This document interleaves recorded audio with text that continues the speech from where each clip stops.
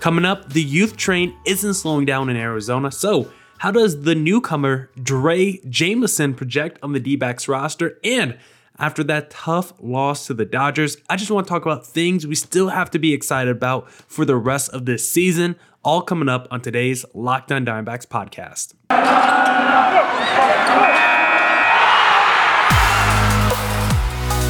You are Locked On Diamondbacks, your daily Arizona Diamondbacks podcast, part of the Locked On Podcast Network, your team every day.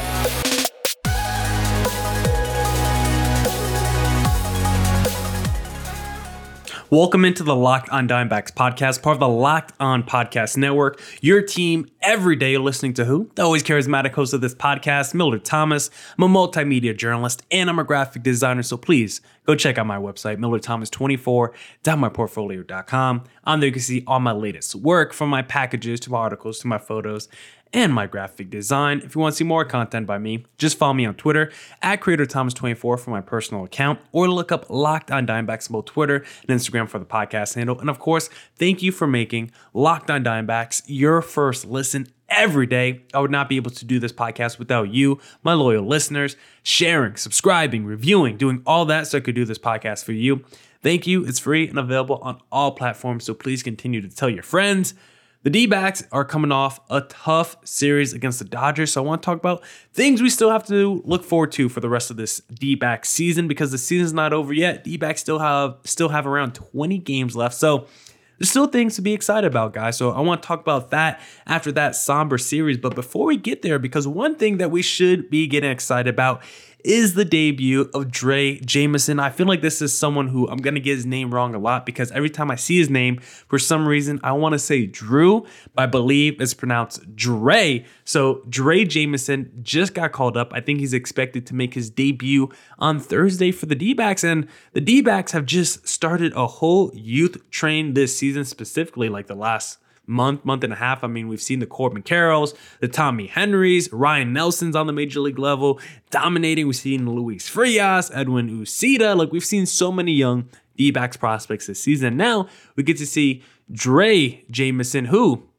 at the end of 2021 was one of the higher rated D-backs prospects. He fell down a little bit. Well, actually, where is he? Well, according to the MLB.com rankings in 2021, he actually finished the year, I guess, as the 17th ranked prospect in the D-backs organization. I feel like when I looked at the beginning of the 2022 prospect list, he was higher. But currently on the D-backs 2022 top 10 prospects on MLB.com, Drey Jameson is listed at number 9 overall, right behind Ryan Nelson at number 8. So Drey Jameson is getting the call up. And let me just read you his scouting report a little bit. And this is coming off straight MLB.com. So it's not like I've gone to the minor league games. I haven't been to Amarillo to see Drey Jameson. So this is straight from MLB.com. But he's listed. They said he's an explosive athlete, lightning quick arm that sits in the mid-90s, and he's got the ability to touch triple digits.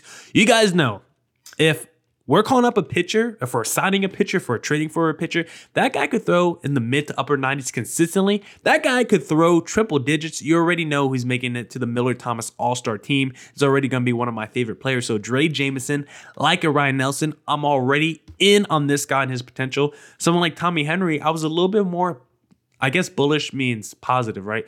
Well, let me say this. Tommy Henry, I was a little bit more cautious on. And I want to do a little bit more wait and see with Tommy Henry. I want to do the same with Ryan Nelson, Andrew, and Drey Jameson as well. But for Tommy Henry, there was a little bit more caution and not as much optimism just because of his pitching profile, right? He was a guy that already maxed out around 91, 92 miles an hour on his fastball. Drey Jameson is someone that can max out at triple digits. And when you got a fastball like that, like that's dangerous. That's a weapon against opposing batters. Apparently, he also has a two-seam fastball that he added to his repertoire last season. Some people think he has a plus slider as well. Some people think his changeup, his sinking changeup, might be his best off-speed pitch. So we'll see with Drey Jameson. He's someone that I really just want to get in the lab. Like all these young pitching prospects, like we got to get them called up. One, because it's not like they're 20 years old and they're not ready to be called up. Like, it's not like these guys are too raw to be called up. Guys like Ryan Nelson, Drey Jameson, like Ryan Nelson's 24, Drey Jameson's 25. Like, this is the perfect age for Drey Jameson to get called up. And one reason I want to see those guys like the Dre Jamesons and Ryan Nelsons get called up is because we got someone like Brent Strom, a pitching wizard on the major league level. And I feel like the best development those guys could get is on the MLB level. Pitching against other MLB talent, getting coached by Brent Strom, like I just said, the wizard, the maestro, the King Midas of pitching coaches. That's what Brent Strom is. We've gotten into it a lot of time about the history of Brent Strom. Dallas Keuchel, Justin Verlander, Garrett Cole. Whoever Brent Strom touches, he can turn to a Cy Young Award winner. And maybe Dre Jameson, maybe Ryan Nelson's another one of those guys, because Dre Jameson has got the pitching profile. The thing is, the stats haven't really bared out, at least not really this season. He was really good in Double-A this year. 2.41 ERA in Double-A. He only had 18.2 innings pitched down there, but like I said, 2.41 ERA down there, a .91 whip, a 197 average allowed. Like, he was really good in Double-A. Got a quick promotion to Triple-A to play for the Reno Aces, and the numbers haven't been the same since getting called up to Triple-A, because he's got 6.95 in Triple-A, which is not a pretty number, but still, even since being called up and that ERA going up really high, still 8.6 strikeouts per nine. But the command is probably the biggest issue for Dre Jameson right now in his early career. So I want to see what he could do with Brent Strom, what he looks like on the major league level, because I do think this guy has real talent. I think at one point he was considered maybe the best pitching prospect in the D-backs organization. It is debatable where a lot of these guys, him, Blake Walston, Ryan Nelson, Brandon Pfaadt, like all those guys are kind of like in a rotation of who's considered the best pitching prospect. It's really like who's the best pitching prospect that week might be the highest in the rankings. And Dre Jameson has a case as good as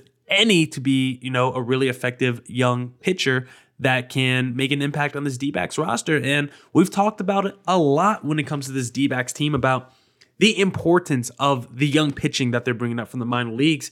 Those guys actually hitting, because we've touched upon it on a few podcasts the past couple weeks. Like, all the eggs are, well, let me stay away from that phrase because I've said it a lot, but we're putting a lot of stock into the Corbin Carrolls, the Drew Jones, and Jordan Lawlers of the world, because those guys feel like, more often than not, those guys should work out. Those are the top prospects, the scouting reports on those guys, what other people are saying, the production that they're putting up. Like, those guys are as good as any to actually hit their ceiling. And if not, even if they don't hit their ceiling, they should still at least be average to above average Major League Baseball players. Like, those guys should at least stay around and linger in Major League Baseball, even if they don't turn to the superstars that we thought they were. They could at least still be contributors to a Major League team. But for the D-backs pitching prospects, I don't think you can have that same certainty and guarantee like you do with the Drew Jones, Lawlers, and Corbin Carrolls. The Dre Jamesons, the Ryan Nelsons, the Brandon Pfaadt, like a lot of scouts and people around the league, like when I talk to Lindsey Crosby, the Locked On MLB Prospects guy, like he likes the D-backs pitching prospects, but he's never gone as far to say the D-backs have some ace waiting in the minor leagues, waiting in the weeks. It's not like he's ever said like they got DeGrom or Max Scherzer just waiting to be called up. Like, I'm pretty sure he likes the Ryan Nelsons and the Pfaadts and the Jamesons, but I think he thinks more of them as maybe mid to back end rotation guys. Like, I think he thinks maybe a Brandon Pfaadt could be like a number 2 or number 3 starter, but I don't think he sees front line potential with any of them. I think he probably sees more back end bullpen kind of potential with those guys. So for the D-backs, they have to hit on this pitching talent, the pitching prospects that they have, because those guys either need to translate to above average Major League starters, because the D-backs have shown not a great ability to go out there and sign Major League starters. Like, they were able to trade for Zach Gallen. Merrill Kelly was a nice signing, but he didn't look like this version of Merrill Kelly. The first couple years in the D-backs organization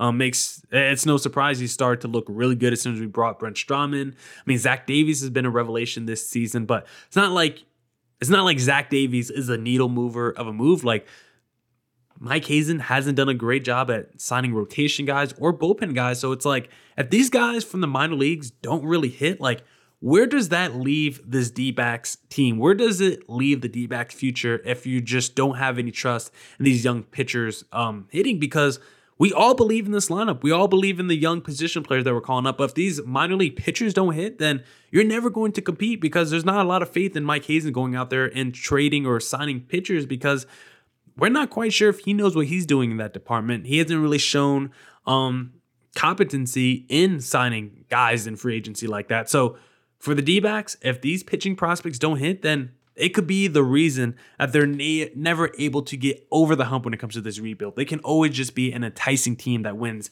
85 games and they're in no man's land and just stuck in purgatory, getting close to the postseason, but maybe not really ever making it. Or maybe they do make it, but as a wild card team, it's a one and done. It's just more seasons like 2017 and maybe 2019 where you're like, yeah, you're a competitive team, you're a good team, but are you a World Series contender? No. And I think the pitching can be the reason that holds the D-backs back because, like I said, Mike Hazen, don't have a lot of faith in him going out there and signing great rotation players or bullpen guys. So the D-backs really need their young pitchers to work with Brent Strom and for them to hit their ceiling because without it, I'm not sure if the D-backs can ever get back to contention. Now, I want to talk about things we still have to look forward to for the rest of this season after that tough series loss to the Dodgers. And one of those things might be a Rookie of the Year finalist. So if you think Jake McCarthy could win Rookie of the Year, you need to head to betonline.net to place your bet because betonline.net is your number one source for all your pro and college football betting needs and sports info this season. Find all of the latest football league developments, game matchups, news, and podcasts, including this year's opening week's games.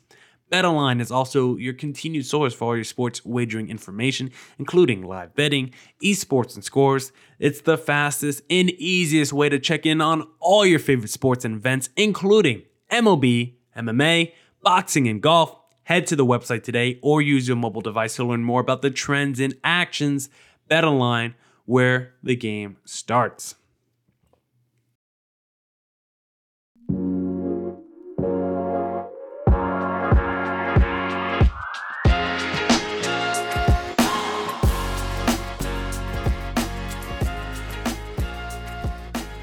Oh, now let's get into the podcast and discuss some things we were excited about for the rest of this season. Because guess what? I know that series loss to the Dodgers was tough, and I'm recording this right before the D-backs even play their final game against the Dodgers, and the series is already gone. I don't think the D-backs are winning tonight's game. Like I'm already conceding this series to the Dodgers. Like, whenever we play the Dodgers, it's not a good time. Like the D-backs, I'm recording this before the third game of the series, and the D-backs against the Dodgers this season, before game 3, 2-11 against the Dodgers this season, right? Dodgers are the D-backs' daddy. They own us. They bend us over their knee, and they spank us whenever they feel like it's necessary to punish us. But the D-backs, against the rest of Major League Baseball, they play 500 ball. This is a quality team. This is a competitive team. So I hope they are able to eventually one day, someday turn it around against the Dodgers. But for the right now, for this season, what are some things we still have to look forward to? Well, the first thing that I'm still looking forward to and watching that's keeping me interested in this D-backs team is Zach Gallen and Merrill Kelly. Where can they finish in the Cy Young race? And is it crazy to think the D-backs can have 2 top 5 finishers in the Cy Young Award race? Because right now, Zach Gallen and Merrill Kelly have been absolutely dominant in the second half of the season. Zach Gallen, we already know about his 43 and a third or 44 and a third scoreless inning streaks. In the second half of the season, Zach Gallen has a .97 ERA. Not 1.97, it's 0.97 ERA in the second half. While Merrill Kelly has a 2.58 ERA in the second half. Not shabby himself. Like, those two guys have been absolutely dominant and elite. And if you look at the ERA run leaders in the National League, Zach Gallen is number 3 in ERA with 2.5 ERA on the season. And Merrill Kelly is number 9, 3.01 ERA. So if Merrill Kelly has a couple more nice starts, it's quite possible he could crack maybe the top 7, maybe the top 6 in ERA. And with the way Merrill Kelly has pitched this season, because we know he's a workhorse, 29 starts, 176 innings pitched this year, it's very possible Merrill Kelly maybe hits 200 innings pitched. Like, that's the kind of guy Merrill Kelly is. Kelly tied for 5th most innings pitched, and he's only like, he's not going to catch Alcantara, but he could finish 2nd in innings pitched this season in the National League. So I'm definitely watching this Merrill Kelly and Zach Gallen Cy Young race, because I think Zach Gallen has a very strong case to finish 2nd in the Cy Young race behind Alcantara, because Zach Gallen currently leads the National League in hits per 9 innings. He also leads the National League in walks and hits per 9 innings. He leads the National League in whip. He leads the NL also in one other stat too, I believe, that I can't remember off the top of my head. So Gallen has been nasty. He's pretty much top 3 in every category. And then Merrill Kelly is like top 8 in every major pitching category in the National League as well. Like, those guys aren't going to have a great win-loss record, but that doesn't really matter when you get the amount of quality starts that those two put up, when you get the amount of times those guys go deep into a ball game, like that totally matters.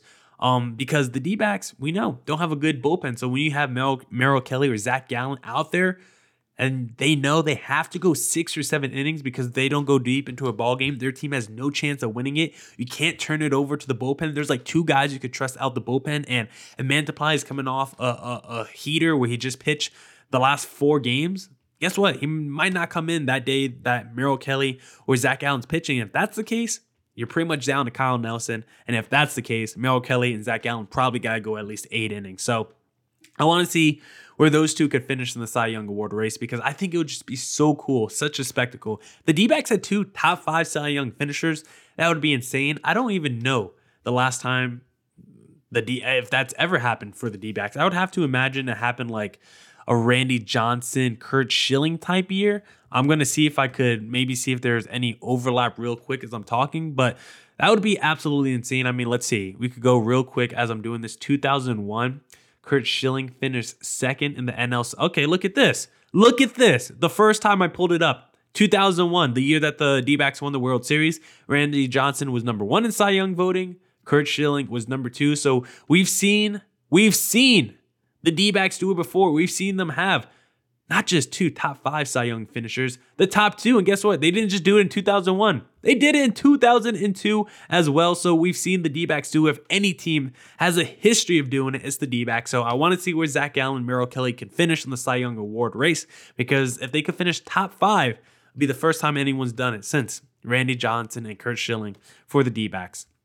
Another thing I'm excited for, the battle for third base, because this is going to be I think a big offseason discussion. Who should be the D-backs starting third baseman in 2023? Because right now, I think we're all probably leaning Josh Rojas because of what he can do with his at-bat compared to Emmanuel Rivera. Like, Emmanuel Rivera has been nice for the D-backs this season, but he's kind of really struggled like over the last month. Like, he hasn't really done too much in the month of September, and his numbers have really started to take a toll. Like, his numbers on the season now, at least for the D-backs, with the D-backs, Emmanuel Rivera now batting .236 with 768 OPS with the D-backs. Like, he's really starting to come down.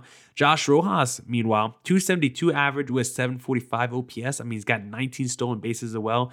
Josh Rojas has really taken a leap at the plate. He's really just continued to impress the last couple years, at least in my eyes, because this is not someone that I expected to really be a key contributor. When I first heard he got thrown into the Zach Greinke trade in the first 2 years of watching him in Arizona, I didn't think much of Josh Rojas, but 2021, I thought he was really solid. I thought he put together a solid campaign. I think he's having a better year this year, even though most of his numbers are going to look pretty similar to last year's, but defensively, Josh Rojas at third base has been like kind of average. He's got 11 errors at third base, so defensively, the advantage clearly goes to Emmanuel Rivera, who I think has a perfect fielding percentage at third base this season. But offensively, I think it definitely goes to Rojas because I think he's a better pure contact hitter. Maybe Emmanuel Rivera has got a little bit more pop, a little bit more over the fence power, but Rojas definitely has that gap power, 21 doubles this season. And he also got that speed. Like, I think that speed is important for Rojas because he's someone that you could play at the top of the lineup. He's someone that could be a table setter for the D-backs, but I think he's also someone that could be batting at the bottom of your lineup as a table setter as well, because sometimes people like to have that speed guys or like your 8th or 9th guys, so it's like your lineup is kind of resetting a little bit. And if you look at Rojas, depending on where he's batting, like, he's really good at batting 6th, but the sample size, only 3 games batting 6th this year. He's actually batting 1st more than any other spot this season. And when Rojas is batting 1st this year, .286 average, 759 OPS are really good numbers. But Rojas, he's actually been really good batting 3rd this year. 15 games batting 3rd, .327 average, 974 OPS. So maybe Rojas should be the guy playing third baseman, because third base is also considered like usually a position where you have like a position player of power there, or someone that could be a middle of the order slugger for you. Josh Rojas probably isn't a middle of the order slugger. That probably fits more of a profile of a Emmanuel Rivera, but if Rojas is putting up a 300 plus average and a 900 plus OPS when batting 3rd, then maybe maybe there's more in the Rojas offensive repertoire than what we've already seen. And for Emmanuel Rivera, his best batting position is batting second, actually, which is pretty surprising, or batting seventh. He's actually batted eighth more than any other position, more than any other spot in the lineup. He's not very good batting eighth. But overall, I think it'll be a pretty highly contested offseason debate. Rojas versus Emmanuel Rivera. Rivera, better defense, probably a little bit more of a middle of the order slugger type over the fence power bat, while Rojas probably less power, more gap power, but more speed, probably less defense. But when I consider the offenses of both those two, Emmanuel Rivera, he had a hot stretch, but I'm not sure if he's really that guy that we saw when he first came over to Arizona, because Kansas City, he wasn't really doing much work with them, and the Royals were pretty quick to move off of him. Like, he only spent basically a year and a half in Kansas City's organization before they decided to move off of him. So I think I would give it to Rojas for next season and make Emmanuel Rivera a little platoon DH type of third baseman, because I think that would be the best course of scenario for him. And I absolutely love Josh Rojas. Of course, I've talked about him a lot. Swaggy type player. I just love the energy he brings to the D-back squad. So I'll probably lean Josh Rojas over Emmanuel Rivera for third base in 2023.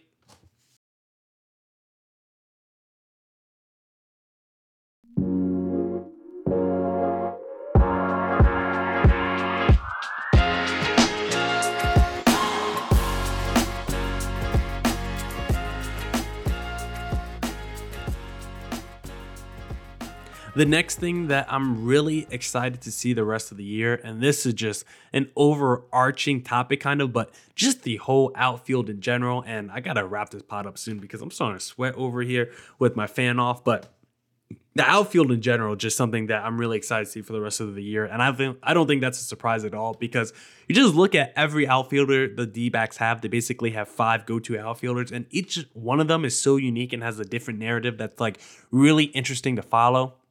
Jake McCarthy, the breakout star of the D-backs this season, absolutely putting up just insane numbers.